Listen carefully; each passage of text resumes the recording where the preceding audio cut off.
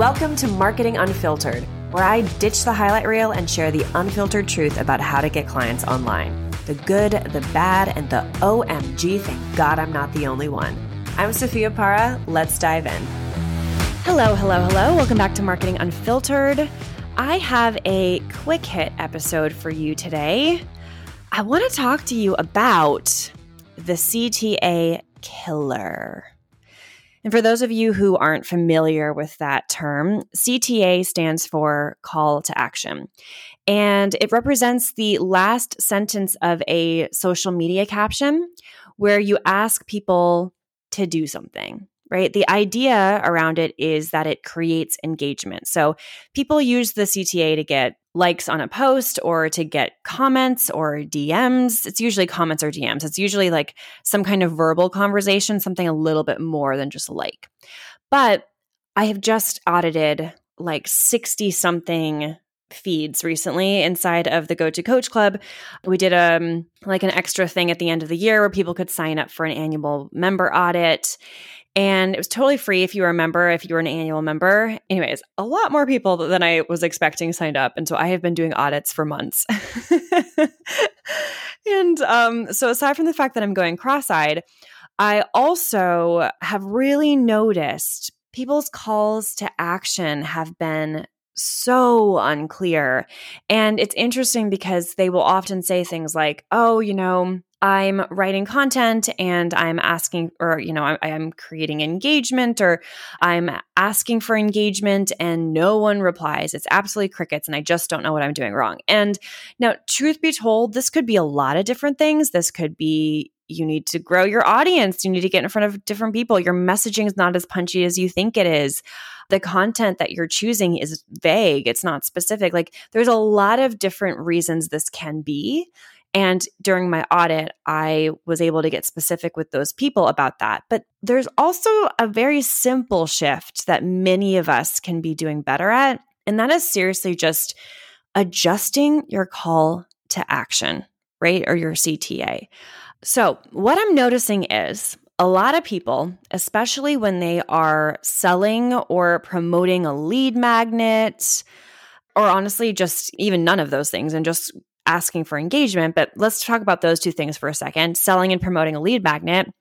They say things like, let me know if you're interested as their call to action, right? So again, that's that last sentence of their caption where they're hoping and praying, I'm going to get comments so that I can have some engagement today, right? So again, let me know if you're interested, right?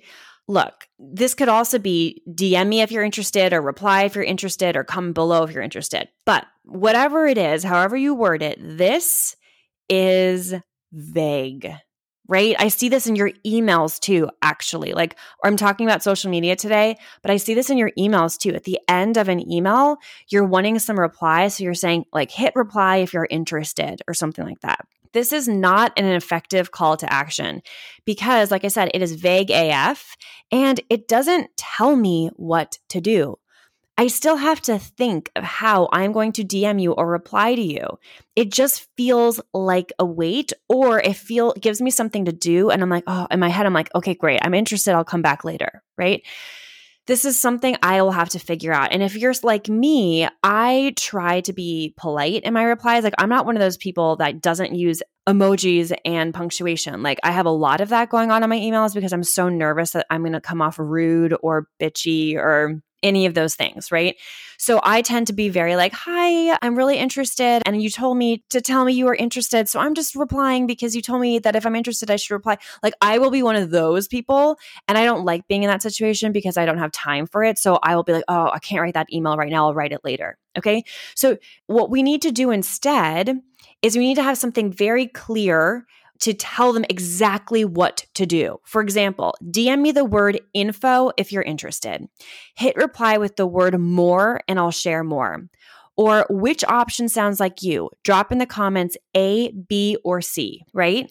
Now, either way, whatever idea or whatever option of email, key CTA that I just shared, as you can see, I'm telling them specifically what to do so that I'm getting what I want, a response.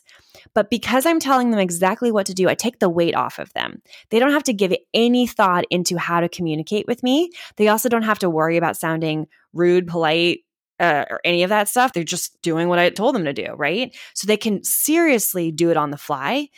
You can also use this method actually in your Instagram stories if you don't want to use question stickers, although I would recommend using question stickers. The reason question stickers are so effective is because of this, right? Because it's so easy to vote on a poll, right? Do you want more information? Poll, yes or no. It's so easy to say yes or no. Again, for the same reasons, because like you're telling me exactly what to do to engage with you. So it's easy to say yes to that. But if you're in a situation where you can't use a poll for whatever reason, like this is a great alternative. DM me the word clients and I'll send you the link. That's one of my calls to action in one of my highlights. Something else I hope you're noticing is the request is short and sweet, right? It's about replying with a word or sharing an option. I'm essentially telling them what to do and say if they feel any ping of interest. I'm not saying hit reply and let me know your biggest goal in 2023. Like I see that a lot too. When people are just providing value and they're just or sharing something, I'm like, yeah, I actually did this the other day and I was like, oh, I hope this is specific enough, but I don't think it was. But it's like I was like, hit reply and tell me your like biggest bucket list moment or your biggest bucket list goal or whatever. Too big, too much, right? Like instead, this particular post that I'm thinking of was about me skydiving. I should have said, hit reply and let me know if you've skydived before. See how little weight that is compared to what's your bucket list moment, right? Like I have to think about that. I have to word that in a way. I have to give thought to my response there. But if I know if I've skydived, the answer is yes or no. And that's very easy for me to engage, right? So again, I've been speaking in the context of selling or promoting, but this comes back to your everyday content as well. Stop asking us questions we have to think about. Ask us questions that are simple, yes, no answers. Choose between these two options. Which one of 1, 2, or 3 sounds like you? Like those are calls to action. Again, the goal is to take away the thinking. Instead, come up with a CTA that feels very easy to take action on, very easy to answer, that I do not have to think about it at all. This one shift, if you are speaking to the right people and if your message is the right message for these people, you will absolutely increase your responses with that one shift because now I don't have to think about my response. You're literally telling me what to do. And now if you do get response, if you wanted to, now you can have, if you wanted something kind of deeper, once you get some response, you can hit reply to the people who responded and ask a follow-up question or get more information if it feels right. But at least now you are clear on people who are like seeing your stuff, who feel impacted by your stuff. And also now you can note the people who are engaging with you and build relationships with them in the days, months, weeks to come, whatever your engagement strategy is, right? But that initial response is what sparks that relationship, and you're making it too difficult for that to happen. So look at your calls to action. How can you make that so freaking easy to answer and take action on? Clean it up, give them a word to reply, like tell them exactly how you want them to reply, and let that be the spark and the beginning of a new relationship. All right, this was a quickie, but I hope a goodie. I can't wait to see what you guys create. And I also if you've got some good CTAs that you want to run by me, I can't wait to hear about them. I hope to see you in my DM with those CTAs. All right, friends, get out there and get connecting. I will see you on the next one. Give yourself a pat on the back because you made it to the end, which means you gave yourself and your business some time today. If you found this episode helpful, I want you to know your support is what makes it possible for us to keep making it. So it would make my day if you gave us a 5-star rating and review.